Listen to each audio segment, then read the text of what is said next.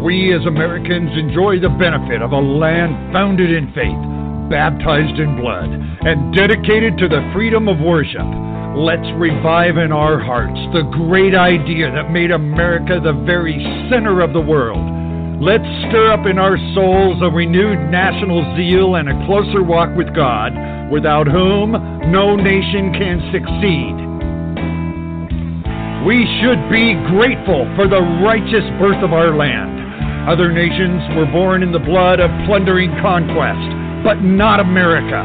Our nation was conceived in the hearts of courageous, righteous men. She was born in the throes of holy prayer at Plymouth Rock, cradled by the strong hand of faith, and nourished at the bosom of a living, vital, sincere religion. We were fed on the wholesome food of the highest ideas and standards under the smiling approval of an almighty God. America stands today a fortress of freedom, loved by free men, respected by the liberty-loving people of the earth, feared by the enemies of God. And with the shadows of communism deepening upon every continent, America holds high the torch of faith, light, and hope for the downtrodden peoples of the world. Today we stand in a precarious position. We as a nation must do nothing to invoke the disapproval of an almighty God. Our course must be to keep God's hand of protection on our beloved country. We stand at a crossroads. To the left lie the bogs of extreme liberalism, socialism, and the inevitable drift into communism. To the right lies the time-worn stamp of ultra-conservatism, which leads to the monopolies of certain groups at the expense of others. We need prayerfully to seek the guidance of God on our nation, or we will go the way of nations in history into oblivion. It's the approval of God that makes our country great, not the genius of statesmen, not merely the form of government, not the energy of its people, but the level of national morals and the depth of national faith in God.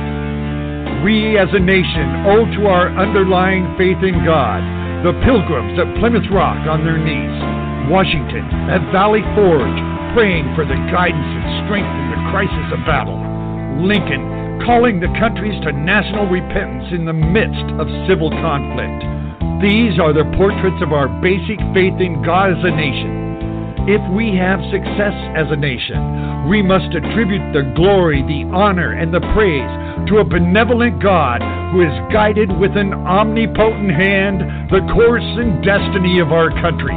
Abraham Lincoln struck a keynote when he said the important thing is not that we have God on our side, but that we make sure we are on God's side.